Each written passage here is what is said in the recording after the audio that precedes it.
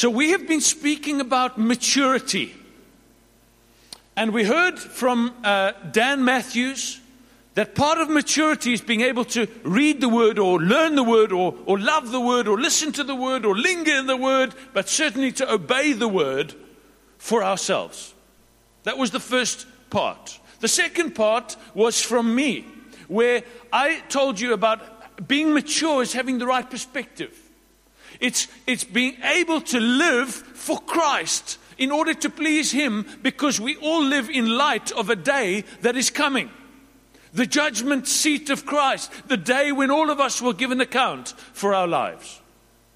And so to be mature is to have the right perspective, to live in light of that day, to do all that we can to please Jesus.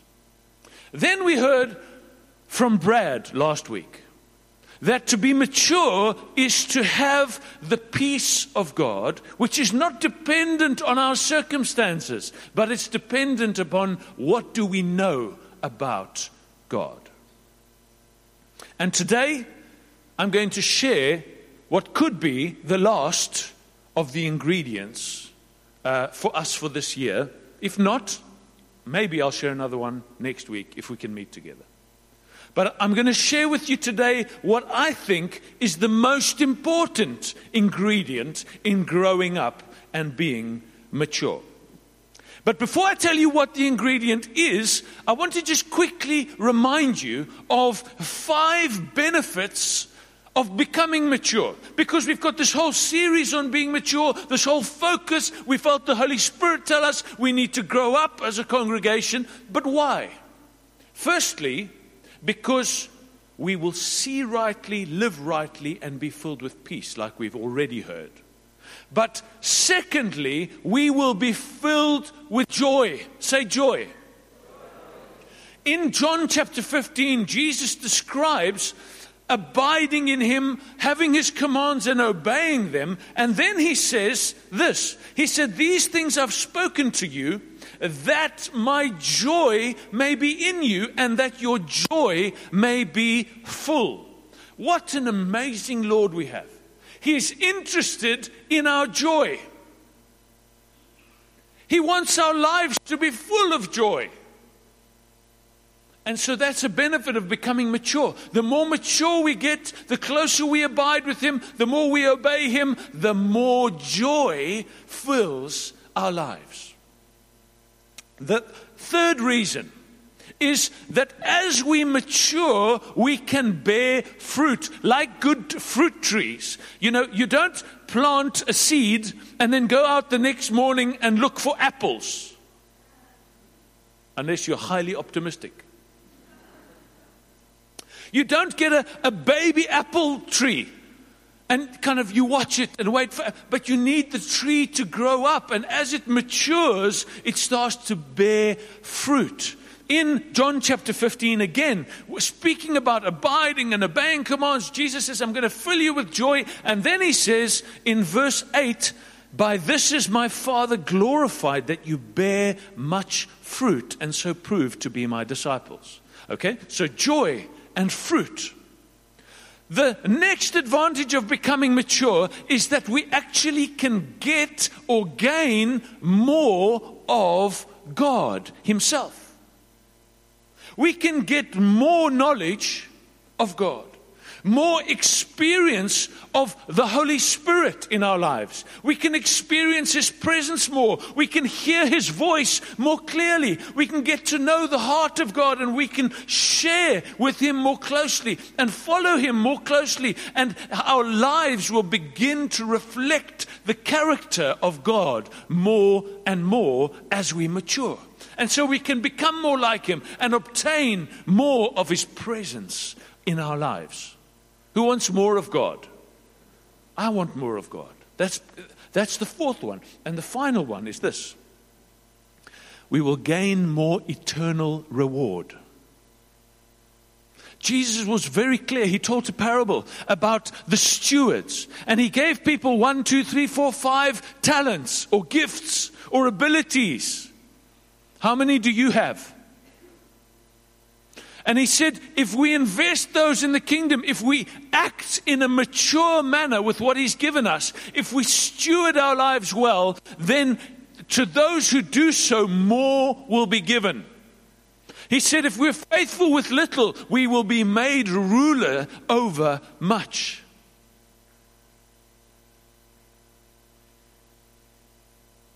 Are those good reasons?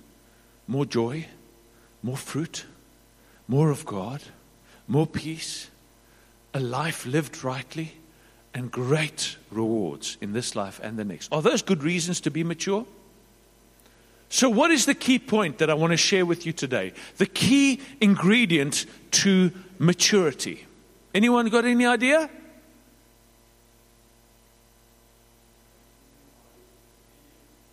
Obedience is a good one. It's not the one for today, but it's part of the one for today. Dying to self, that's a good one. Faithfulness, identity, yes, these are wonderful words. Seeking the Lord, you're excellent, but not the one for today. Who's going to get it? Submission, wow, that's a good one for wrestling. Intimacy, joy, humility, accountability, patience with me. A teacher of the law came to Jesus and said, Master, which is the greatest? Love. Love. Love for God and for others.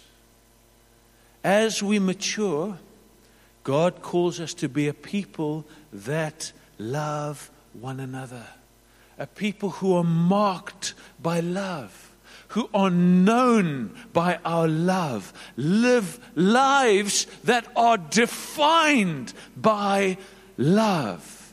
Jesus said in John chapter 13, verse 34, a new commandment I give to you, that you love one another.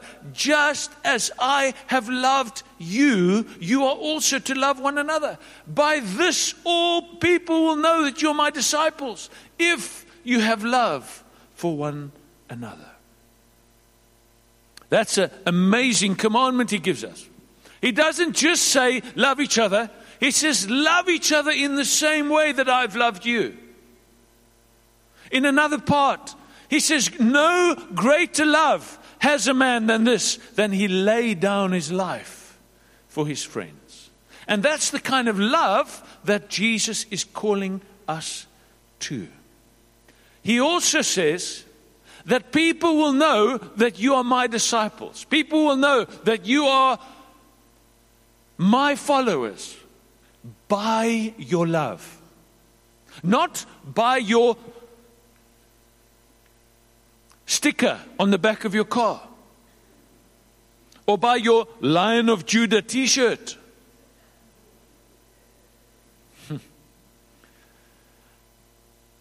I met with some people this week, business people. Somebody thought I might be able to give them some input in their business. And I listened to them for about an hour, talking backwards and forwards and describing to me what was happening and what they were doing. And what I realized was the one thing they needed to do is to increase their sales, and to do that they needed to increase their marketing. And this verse is the Christian's marketing strategy. By this will all men know, by your love. Okay. Love is the goal. Love is the end of maturity. It's the reason for joy, for fruitfulness, for more of God. It is love. Now you say, what? Love is the reason for joy. Love is the... Where do you get that from? Oh, well, let me show you. In John chapter 15, right after where Jesus says, could you put up verse 11 to 13? Right after where Jesus says, I've spoken these things to you that my joy may be in you and that your joy may be full. He then says, this is my command, that you love one another as I have loved you. Greater love has no one that he laid on his life for his friends. So he says, I'm telling you all of this so that you can have joy. Now love. You're like, joy or love? They're connected. Let's look at fruit. John chapter 15 from verse 16 to 17. Here Jesus says, you didn't choose me, but I chose you and appointed you that you should go and bear fruit and that your fruit should abide in the fridge. So that whatever you ask the Father in my name, he may give it to you. And then what does he say? He says, these things I command you so that you will love one another. You're like, oh, I thought that the joy was just for me. You see, here's the key. Jesus doesn't give you joy so that you can have a lekker joy session. He doesn't give you fruit so that you can eat it all. He gives you joy and fruit so that you can love each other. You see, but Lukas, you said that love is the end of having more of God. I think it is. Let's look in John chapter 14, one chapter earlier. So it's all related. Let's read verse 15 to 16. If you love me, you will keep my commands. Darren, I said that obedience is linked, didn't I? If you love me, Jesus says, you will obey my commands. And I will ask the Father, and he will give you another helper to be with you forever. If you love, you will have more of the Holy Spirit. Can you see that? Let's read verse 21, please. Whoever has my commands and keeps them, he it is who loves me. Okay, so obedience shows love. And then it says, and he who loves me, there's love, will be loved by my Father, and I will love him, and I will manifest myself. That means I will show myself to him. How many of you want more of God? Then we need to learn to love him more. And we need to learn to obey him more. And as we love him and obey him, he will manifest himself. He will show himself more to us. Let's look finally at verse 23. Jesus answered him, if anyone loves me, he will keep my word. Can you see obedience again, Darren? Did you know how spot on you were this morning? Now you know. And my Father will love him, and we will come to him and make our home with him. If we love God, he will fill us with joy and fruit and himself. So love is important. What is and the same applies to peace. 3 verses down, verse 27. Just let's look at that quickly. Peace I leave with you. He's talking about those whom love him. Peace I leave with you, my peace I give to you. Not as the world gives do I give to you. Let not your hearts be troubled. Let them not be afraid. And so it's all tied together. Our joy, our fruitfulness, our having experience of God, the peace of God in our lives. It's all tied into one thing, and that is loving him and loving each other. You want to know the best definition of a mature man or woman? It's a man or woman who loves God and loves his brothers and sisters. This is the key point. Love for God and love for others are the key to our obedience, our joy, our peace, our fruitfulness, and our walk with God. The whole point of preaching the Word of God, the whole point of us learning or reading or studying or listening to or lingering in or obeying the Word of God, the whole point is love. Love is the goal. Love is the result. It's the outworking of obedience. 1 Timothy chapter 1, verse 5 says, the goal of this command is love. The New Living Translation says, the purpose of my instruction is that all believers would be filled with love. The English Standard Version says, the aim of our charge is love. I've already mentioned, teacher, which is the greatest commandment? Matthew chapter 22. Let's read it together from verse 36 to 40.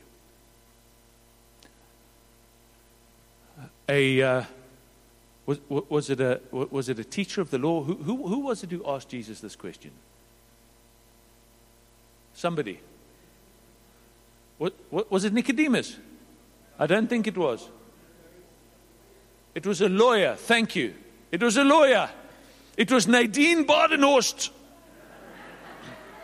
Think about it, teacher. Okay, no, that's too much. Okay.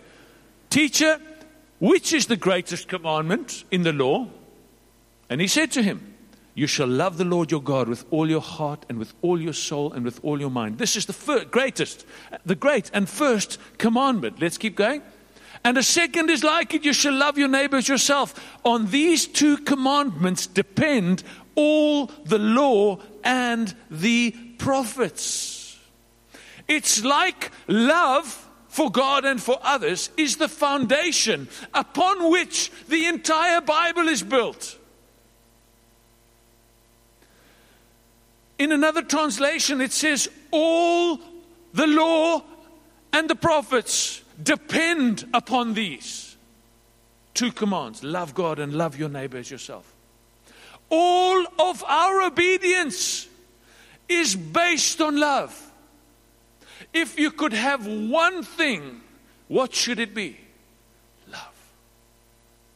Love. Why?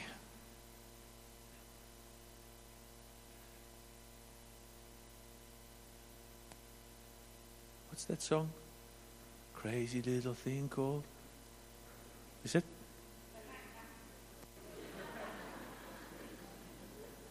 It's this crazy little thing called love. What does love make you do?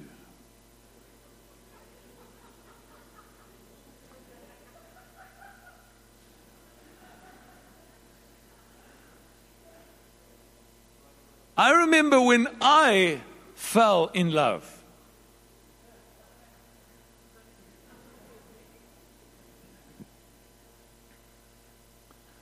I was staying somewhere in the southern suburbs of Cape Town, and my wife was studying my wife to be at that stage was studying at Tygerberg campus near Belleville.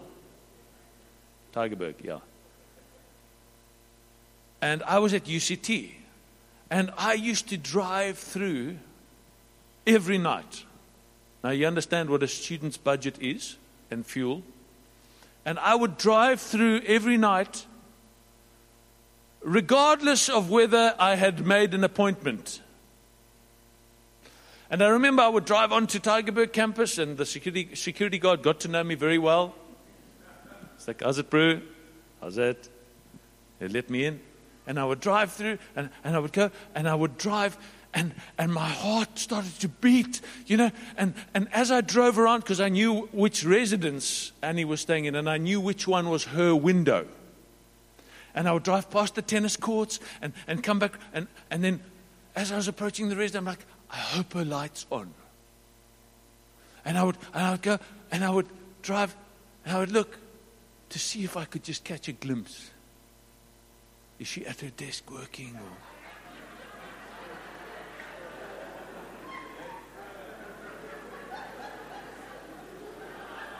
I don't know what they're thinking.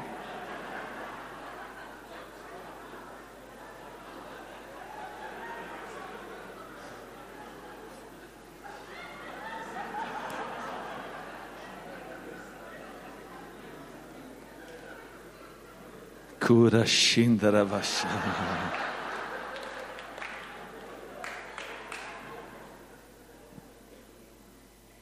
remember Annie went on a Christian camp to Kleinmond. How long was it for? Almost a month. It was the outreach. It was a month. Was it beach mission or something like that in Kleinmond?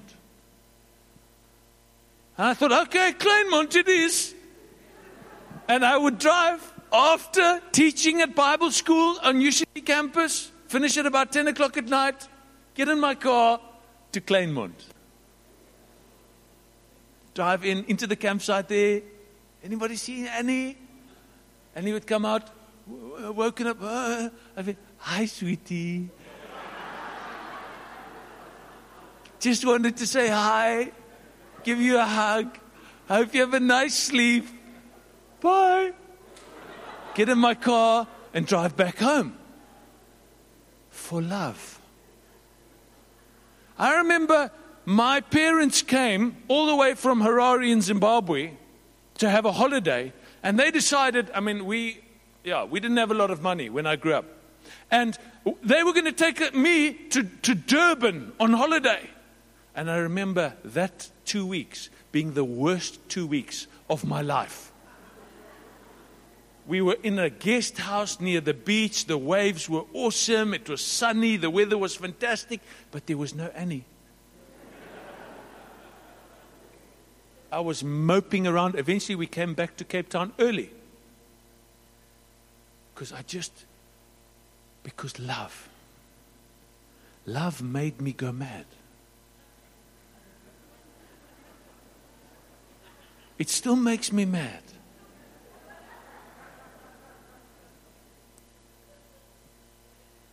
I remember about a year ago when you remember what happened with me and how I met the Holy Spirit in this amazing, special way. And I remember the one thing that changed for me completely was feeling and experiencing the love of God. I remember Annie was telling, I've told you the story. She came to tell me about this book that she was reading, which was about Joshua it was about Rahab. She was reading this book, a novel about Rahab, and how Rahab, after the fall of the walls of Jericho, got married to this guy in the tribe of Judah called Salmon or Salmon or whatever his name was. You know? And their marriage was having issues. And because, she had, of her previous occupation, there were challenges in their marriage. And so Salmon goes to Joshua and he starts telling him, Joshua, I'm having trouble with my wife. And Joshua says to him, listen, buddy, you need to learn to love your wife. And he's telling me this, and I'm like, if you know me, bro, I don't like novels. Never mind romantic ones. Never mind historic romantic fictional ones. And I start to cry. I'm weeping. And he's like, have you hurt your back? I'm like, no, I don't know what's happening. And I'm weeping, I'm crying, and I'm saying, I love Joshua. I love Joshua. And then I knew something was wrong. I don't even know Joshua. But I was feeling this intense love for Joshua. And then I realized, it's not me. It's the same Spirit of God who's in me that was in him.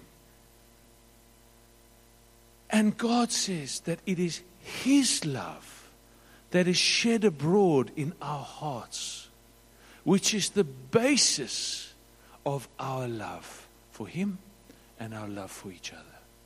This love that we are called to is not something we can stir up in ourselves or motivate in ourselves or generate in ourselves. It's a gift of God. The Bible tells us that the fruit of the Spirit is love. If we want more love, we need more of God.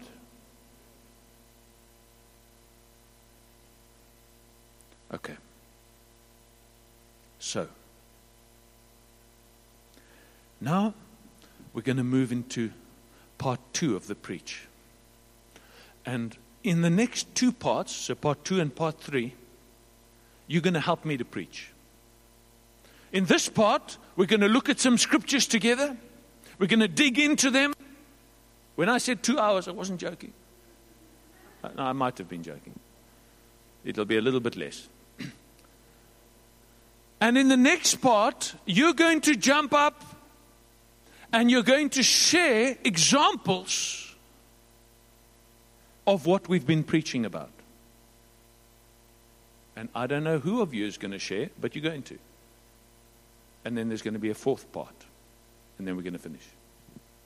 So this is part 2. Could we put up these scriptures, please? 1 Corinthians chapter 12. Let's start in verse 31. Okay, let's read this together. But earnestly desire the higher gifts, and I will show you a still more excellent way. Hey, Dan, how's it, bro? Are you going to the bathroom? Before you go, Dan, you can't take the scripture away like that. He needs to go. Bring it back quickly. There we go. Dan, what can we learn from this scripture? Just knipe.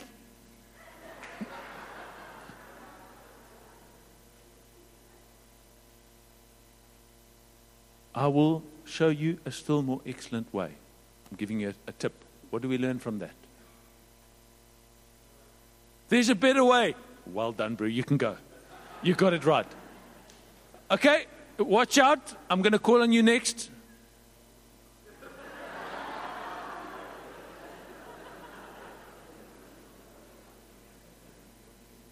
There's a more excellent way.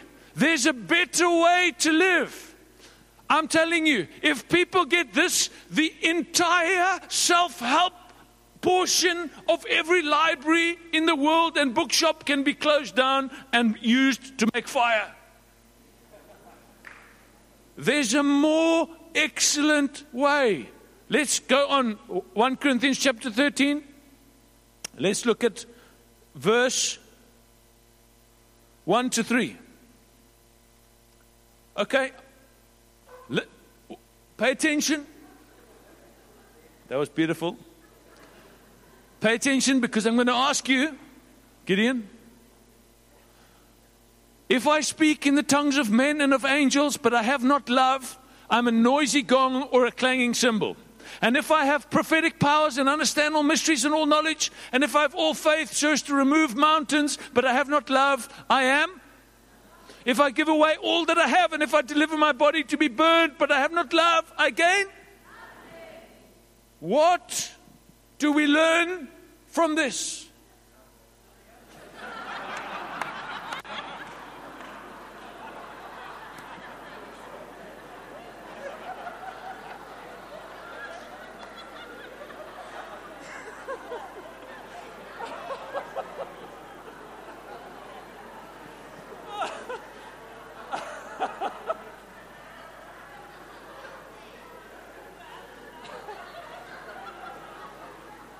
Lord, do you see what I have to work with?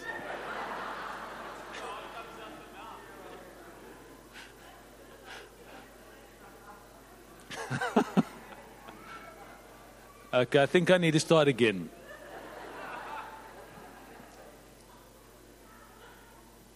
We can do everything that Joe spoke about.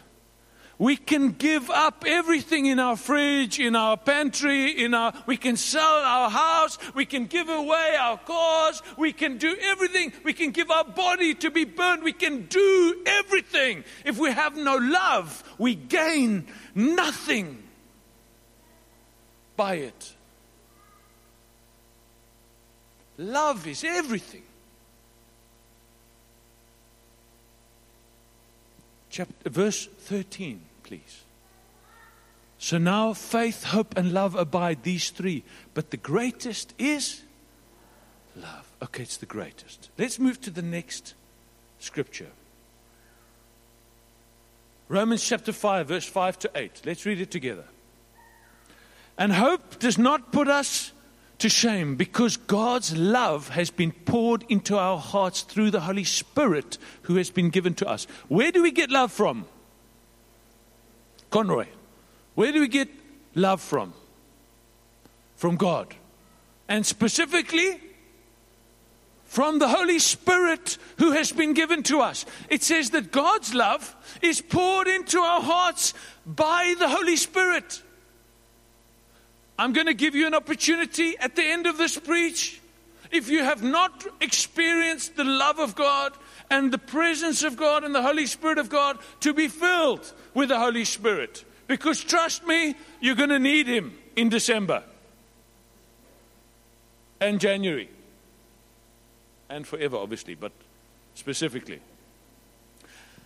For while we were still weak, at the right time Christ died for the ungodly. For no one will scarcely die for a righteous person, though perhaps for a good person one would dare even to die.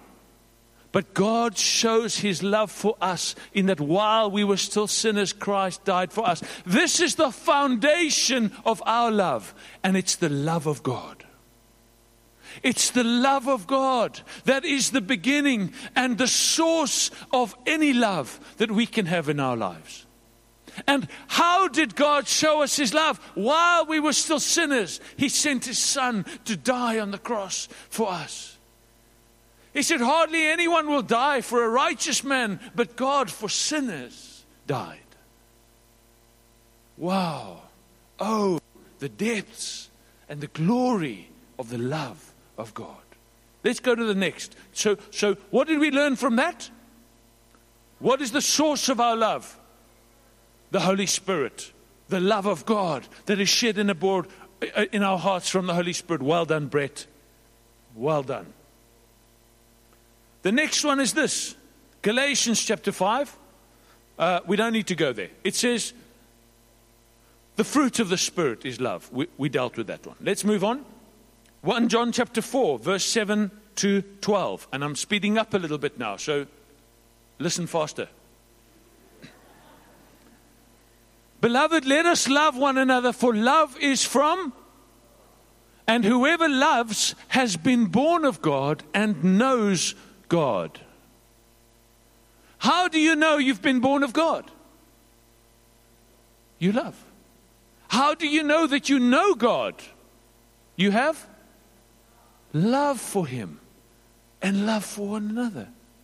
This is important. Anyone who does not love does not know God, because God is love. Wow. In this, the love of God was made manifest among us, that God sent His only Son into the world so that we might live through Him. In other words, in this way, God has showed us His love by sending His Son to die for us. Okay, great. Let's move. There's a bit more. There we go. In this is love, not that we have loved God, but that He loved us and sent His Son to be the propitiation or the payment or the satisfaction for our sins. In other words, love doesn't start with us. We didn't love Him first. He loved us first. All of our love is a response. It's because He's loved us that we can love. Okay? He's the source. Beloved, if God so loved us, we also ought to love one another. Let me ask you a question. Does God love you? Haley, could you giggle, please? Thank you. I said that because the response wasn't convincing. Does God love you? Has He showed you His love? Then we also ought to love. If He has loved us, our appropriate response is love. Okay? No one has ever seen God. If we love one another, God abides in us and His love is perfected in us. In other words, in English, where's Austin? Are you listening? Can you summarize what we just heard on this one?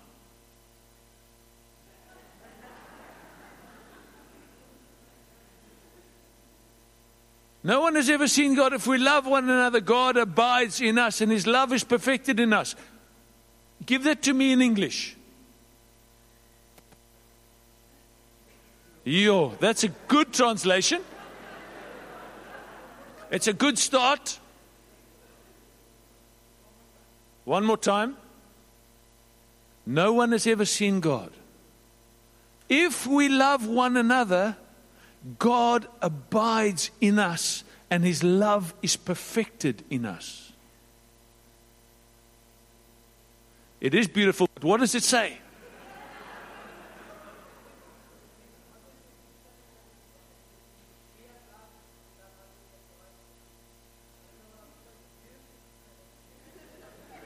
Yes. You cannot know love unless you've experienced the love of God. Yes, well done, Stephen. Yes.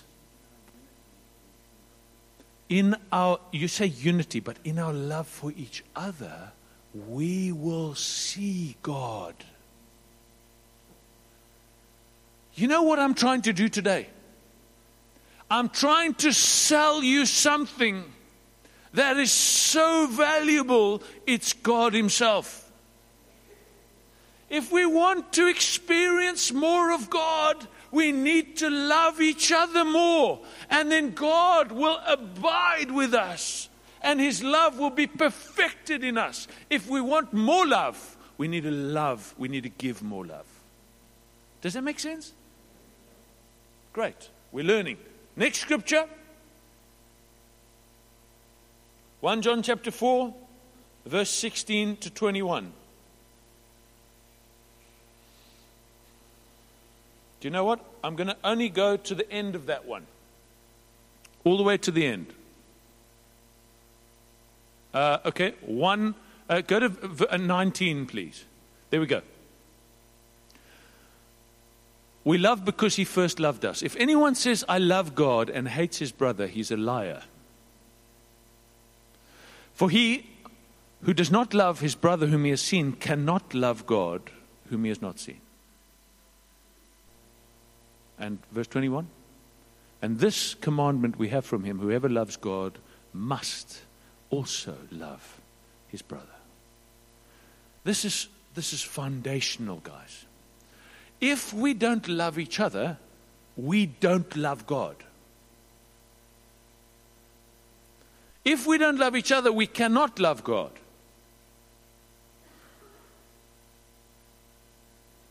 Wow.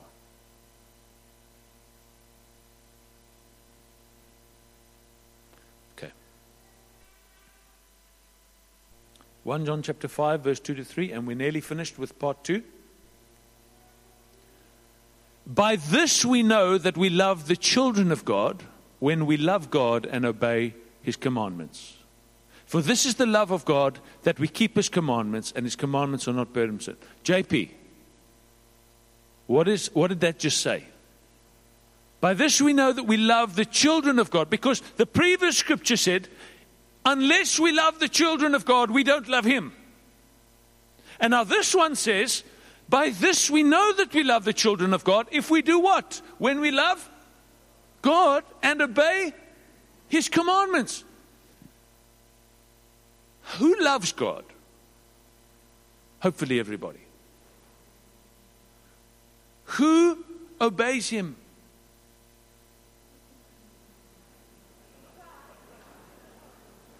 You say, we try. Yeah. Our obedience is love for Him. You know, my wife, sorry, I'm picking on you. It's just because it was our anniversary last week. And it's the only thing I can think of these days. My wife has a particular love language. Have you heard about the 5 love languages? So mine are words of affirmation. I always say, I love you, I love you, I love you, I love you. My kids are like, whoa, Dad, you know? And I have physical touch. Or physical affection as a love language. That's why I'm always hugging, and and the guys that they've got, I go and give them a massage. Initially they thought, this is weird. Now they know. It's just Lukas loves us. But my wife has different love language to me. Annie's love language is quality time and acts of service. Can you believe the Lord would do that to me?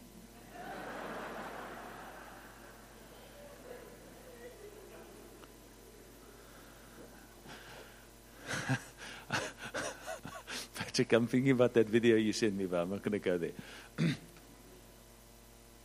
If I want to show Annie that I love her, then I need to clean up the dishes. Put the kids to sleep. Tidy up.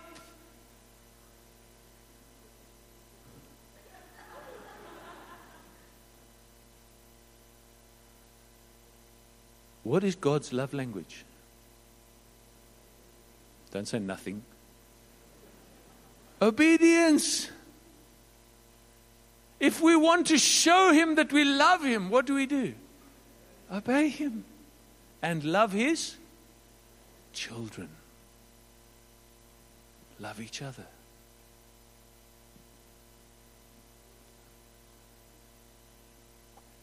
John chapter 21, verse 15 to 17. Peter, Simon Peter, has just denied Jesus. He's feeling terrible. And Jesus says, go meet me on the beach. Go meet me there. And Jesus makes him breakfast. And there's lack of fish fry. And then he calls him aside. And he says, when they finished breakfast, Jesus said to Simon Peter, Simon, son of John, do you love me more than these? More than these what? Well, I don't know. More than these boats, these fish, these nets, these other disciples, these things, the things. It doesn't matter. Do you love me more than anything, Peter? Yes, Lord, he said to him. You know that I love you. He said, feed my lambs. He said to him a second time, Simon, son of John, do you love me? He said to him, yes, Lord, you know that I love you. He said to him, tend my sheep. He said to him the third time, Simon, son of John, do you love me? Peter was grieved that he had said to him the third time, do you love me? And he said to him, Lord, you know everything. You know that I love you. Jesus said to him, feed my sheep. Love for Jesus means caring for and looking after our brothers and sisters. If Jesus was here and he asked you, Anton, do you love me? He doesn't want to hear, yes, Lord, I love you. He wants to hear, Lord, I'm looking after Bob, Joe, Sarah, Isaac. These are the people that I'm looking after, that I'm pouring my life into, that I'm being generous towards, that I'm being hospitable towards. Just take 1 second. Think about, on a 1 to 10, how much are you loving and tending and caring for His people around you? I'm not talking about the elders and the deacons and the community. I'm talking about all of us. How are we loving Jesus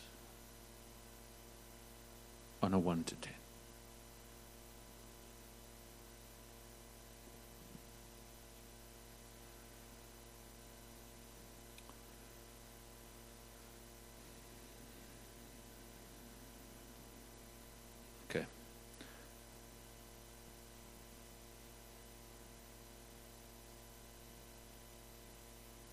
I'm going to read one more scripture. And then we're going to pause and we're going to go into part 3, which is going to be awesome. Luke chapter 6, verse 27. Now that we've heard about loving one another and loving those who are close to us and laying down our lives for our friends, now Jesus takes the bar and He moves it up. But I say to you who hear, love your enemies. Do good to those who hate you. Bless those who curse you. Pray for those who abuse you. To the one who strikes you on the cheek, offer the other also. And from the one who takes away your cloak, don't withhold your tunic either. Give to everyone who begs from you. And from the one who takes away your goods, don't demand them back. And as you wish that others would do to you, so do to them. If you love those who love you, what benefit is that to you? For even sinners love those who love them. And if you do good to those who do good to you, what benefit is that to you? For even sinners do the same. And if you lend to those from whom you expect to receive, what credit is that to you? Even sinners lend to sinners and get back the same amount. But love your enemies and do good and lend, expecting nothing in return. And your reward will be great, and you will be sons of the Most High, for He is kind to the ungrateful and the evil.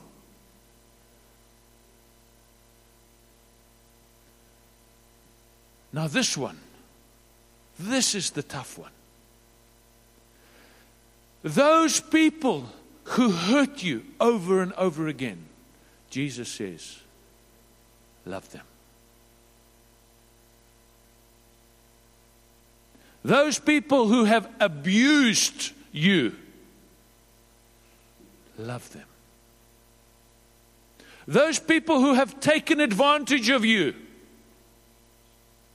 love them. Those people who have struck you, turn the other cheek so that they can hit you again.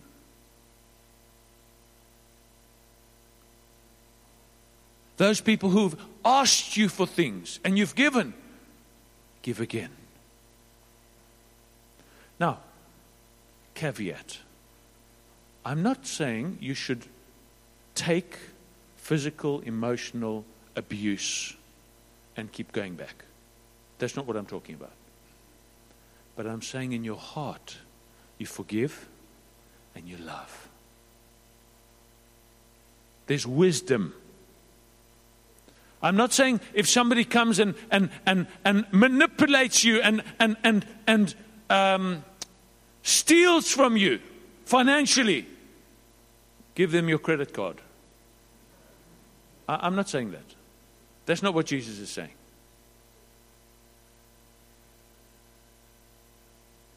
And so there's a question that arises from this. Because surely, that was for the people that Jesus was speaking. This can't be for us. This loving our enemies thing. The people that have hurt us, that have disappointed us, that have let us down. Those people. And the answer is, here's the question. The question is, before I give you the answer, the question is, how do you do this practically? How do I love like that? And the answer is every single situation is going to be different. And it's going to require wisdom. And the only way that we're going to be able to do this well as a people is to do it in community, walking with each other, asking, being transparent, walking in the light. You know, Cliff, I lent this guy my car, and he banged it up against the thing, against the post, and he brought it back and he didn't say anything, and he just gave me the keys and he said thanks. And now I've discovered it's damaged. What do I do? How do I love him, Cliff? Well, the way you love him is you go to him and you say, hey, bro, did you notice the side of my car?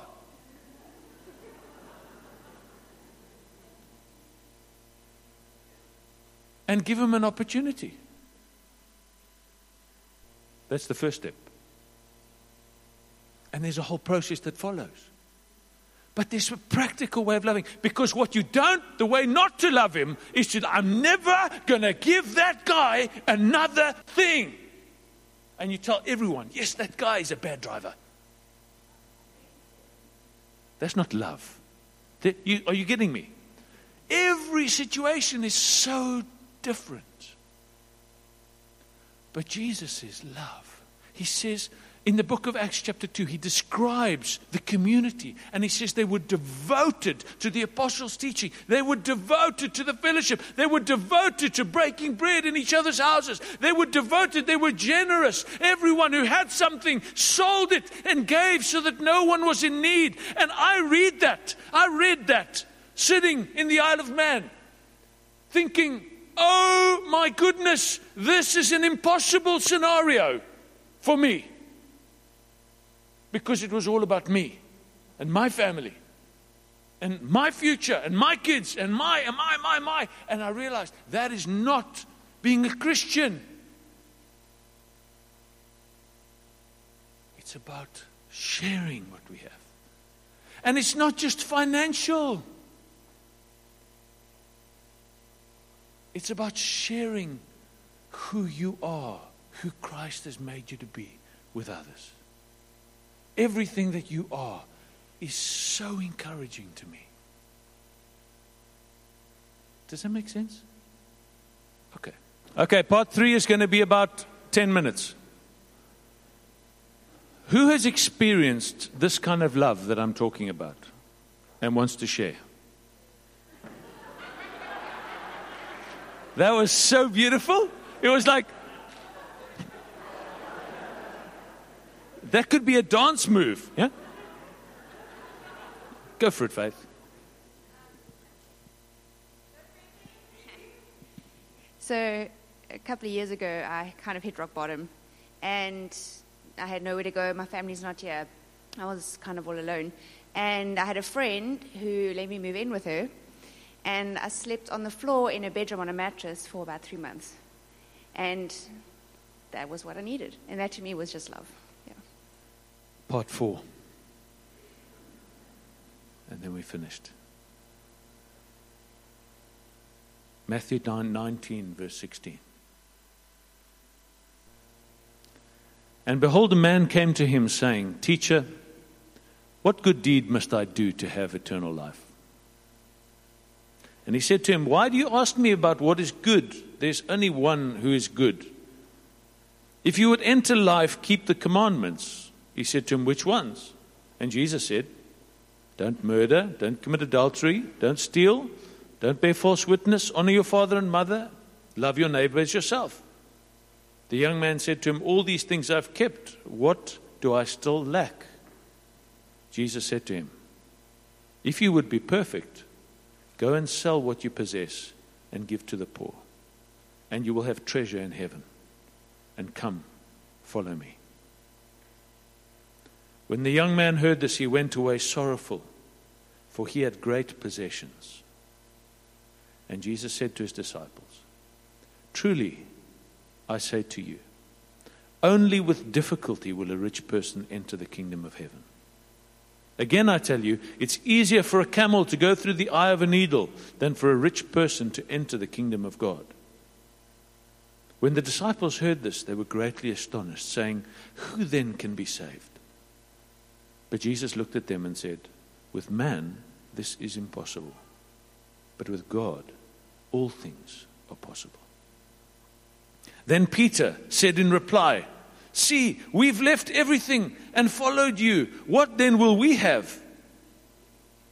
Jesus said to them, Truly I say to you, in the new world, when the Son of Man will sit on his glorious throne, you will have followed me. You who have followed me will also sit on 12 thrones, judging the 12 tribes of Israel. And everyone who has left houses or brothers or sisters or father or mother or children or lands for my name's sake will receive 100-fold and will inherit eternal life. But many who are first will be last, and the last first. And the reason I share that with you as part 4 is because we've heard these amazing testimonies. We've seen the teaching of our Lord. He says, love one another, then you will have God, you will have joy, you will have. And the challenge that rises up in our hearts is, but God, it's too costly. I don't think I can do it. Like the young man who had many possessions, he wanted to love God. He came to church, he wanted to do it, he wanted to obey. What must I do to have eternal life? And it's just sell everything and give it to the poor and follow me. And it's just too costly.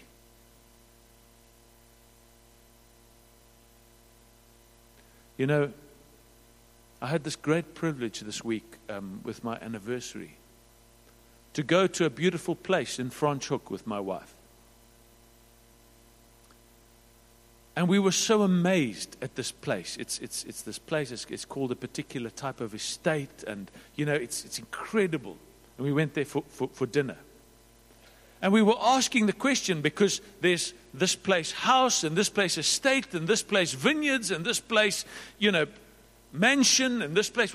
And we asked, you know, whose is this? I mean, this, and everywhere you go in Franschhoek, there's another one with the same banner, the same name. You're like, he owns that too, he owns that too. I mean, Richard Branson has only got one little farm there. This guy has got like thousands of hectares of vineyards and houses and hotels and spas. And I'm like, who is this person?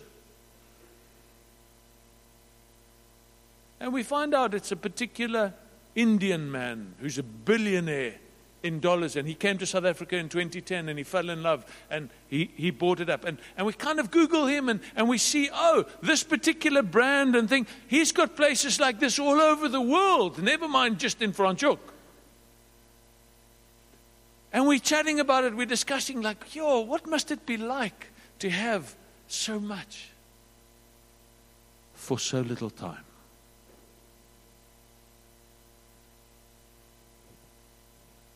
For so little time.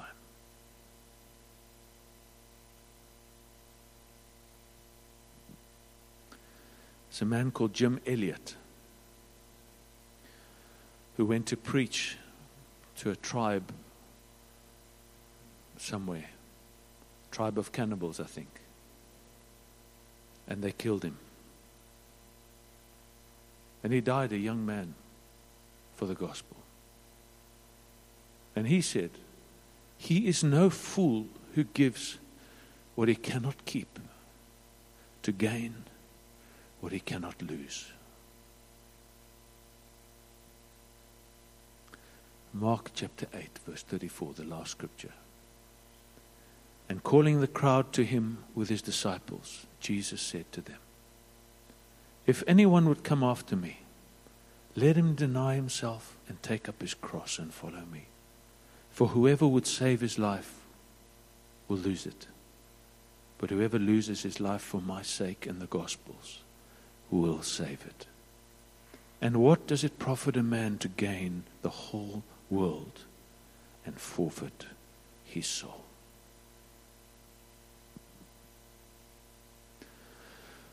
And this is the end.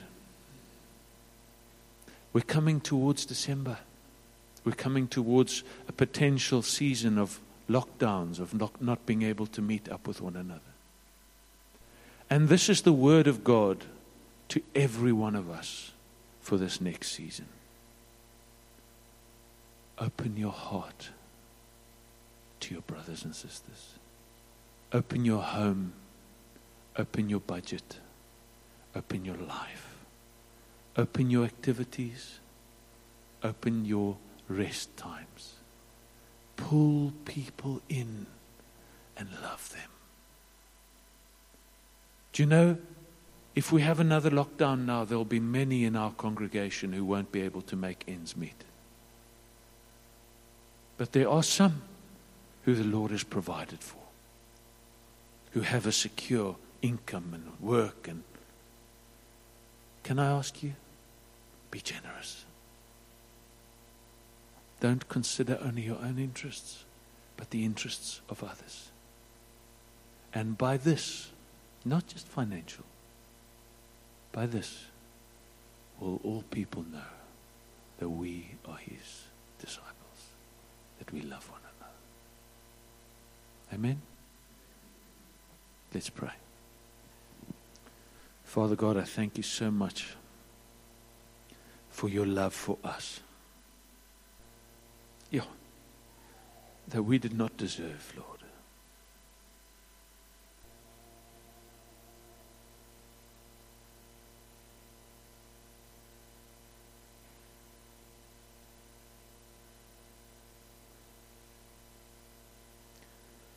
Lord, would you pour out your Spirit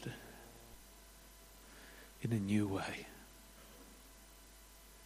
Would you pour out your love into our hearts so that we cannot but love each other?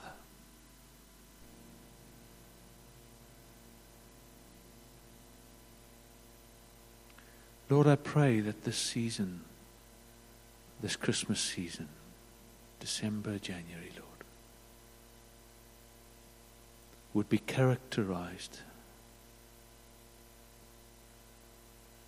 by a love shown and given by every person like never before. I pray for open hearts, open lives, open fridges,